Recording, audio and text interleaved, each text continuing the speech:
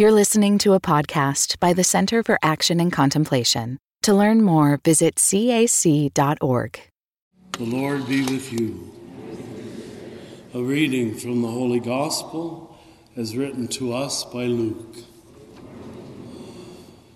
And Jesus said to his disciples, "To you who hear me, I am saying, love your enemies. Do good to those who hate you. Bless those who curse you. Pray for those who mistreat you. To the person who strikes you on one cheek, offer the other as well. And from the person who takes your cloak, do not withhold even your tunic. Give to everyone who asks of you. And from the one who takes what is yours, do not even demand it back. Do to others as you would have them do to you. If you just love those who love you, what's so great about that? Even sinners love those who love them. If you do good to those who do good to you, what credit is that? Even sinners do the same. If you lend money to those from whom you expect repayment, what credit is that to you? Even sinners lend to sinners and get back the same amount. But I say, love your enemies and do good to them and lend, expecting nothing back. Then your reward will be great, and you will be children of the Most High. For God is kind to the ungrateful and the wicked. So you must be merciful, just as your Father is merciful. Stop judging, and you will not be judged. Stop condemning, and you will not be condemned. Forgive, and you will be forgiven. Give, and gifts will be given to you. In good measure, packed together, shaken down, overflowing into your lap. For the measure with which you measure out will be measured back to you. This is good news from the Lord.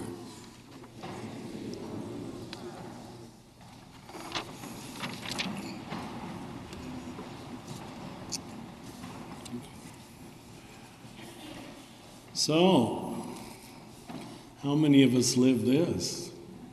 Raise your hands. It's a commandment that none of us can live up to. But why does Jesus give it to us? He must be operating in a completely different worldview. And he's trying to break down this tit-for-tat, quid pro quo world that all of us live in. You give me that, I'll give you back. He's saying, well, let's start at the very end. He's saying what Eastern religions call karma. What goes around comes around. He's saying you're in charge. God isn't rewarding and punishing. You are your own reward, and you are your own punishment. Give, and gifts will be given to you. Forgive, and you will be forgiven. So you start the whole outflow. You are in control. You're deciding who you are. And he's saying selfish people really can only receive selfishness in return. That's what they're comfortable with. What goes around comes around. Loving people know how to receive love and give it. It goes both ways. It's almost too natural for us to get the point. Now, the summary statement is about 2/3 through the text, where he says, "If you do this, you will be children of the Most High, for he himself is kind to the ungrateful and the wicked. So you must be merciful, just as your Father is merciful. You must stop judging, and you will not be judged." But here's the problem.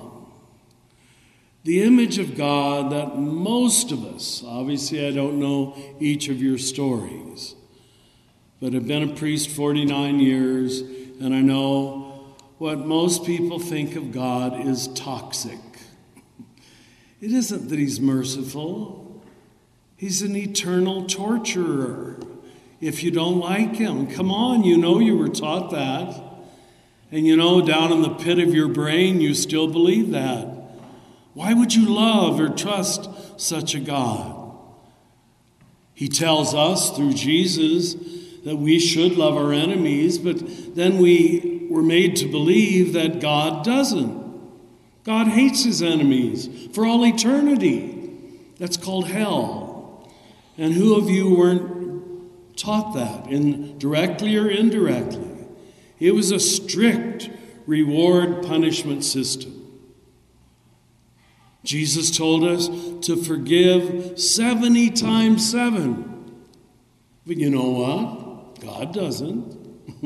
I mean, if we're to believe what a lot of you believe about hell, in fact, not only does God not forgive 70 times 7, if you eat meat on Friday, in the old days anyway, you could be condemned to hell forever. That's why this church is only half full.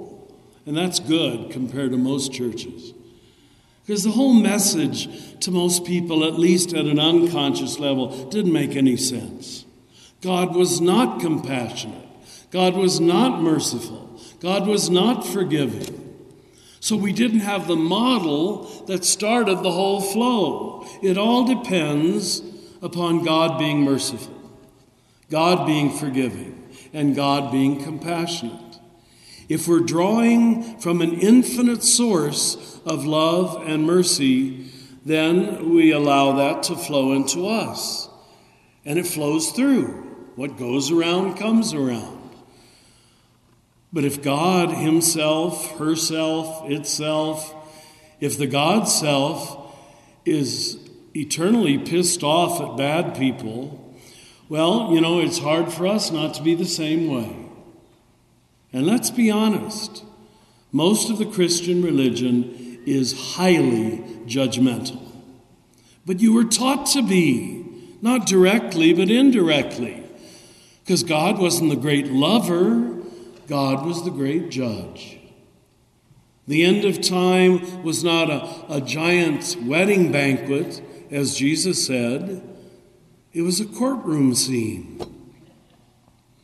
And it was a courtroom scene in which most were judged inadequate. And so the young millennial generation, I don't know how many of them we see here today, usually not many, they just reject the whole thing.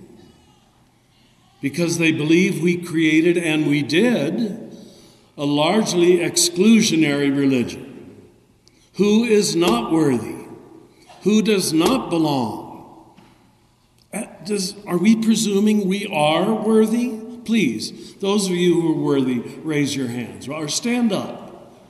Come on, I want to see the worthy people in the room. Don't you see it's a waste of time? You're not worthy, I'm not worthy. Worthiness isn't the issue. Infinite love is the only issue. And we've got to find a way to get that flowing. And if that isn't flowing in you and out of you, I think we might as well throw the Christian religion out the door. It's not doing the world a bit of good. We've seen it in this last election that Christians really aren't much different than anybody else. In fact, a lot of the time, they're a lot worse. So why should your children and your grandchildren be here? Well, I'd love them to be here. But they've given up on us. They've given up on God, sad to say.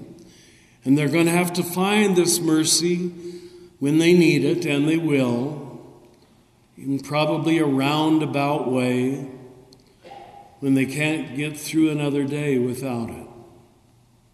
Now, a lot of you have been there already, where you can't get through another day without it. Without forgiveness, without compassion, without love.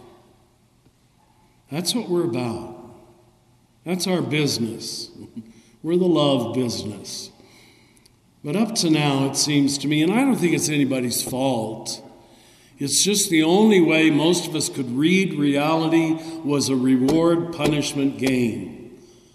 Sort of like a game at the stadium. And we termed all of life in terms of winners and losers.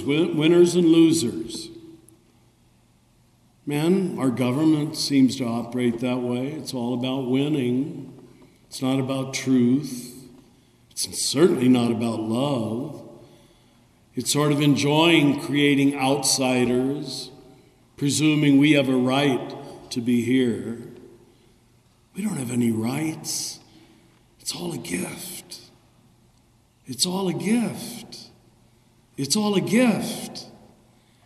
And people who know they've been given to, just let it flow through them to everybody else. And these people, you, I hope, are the hope of the world.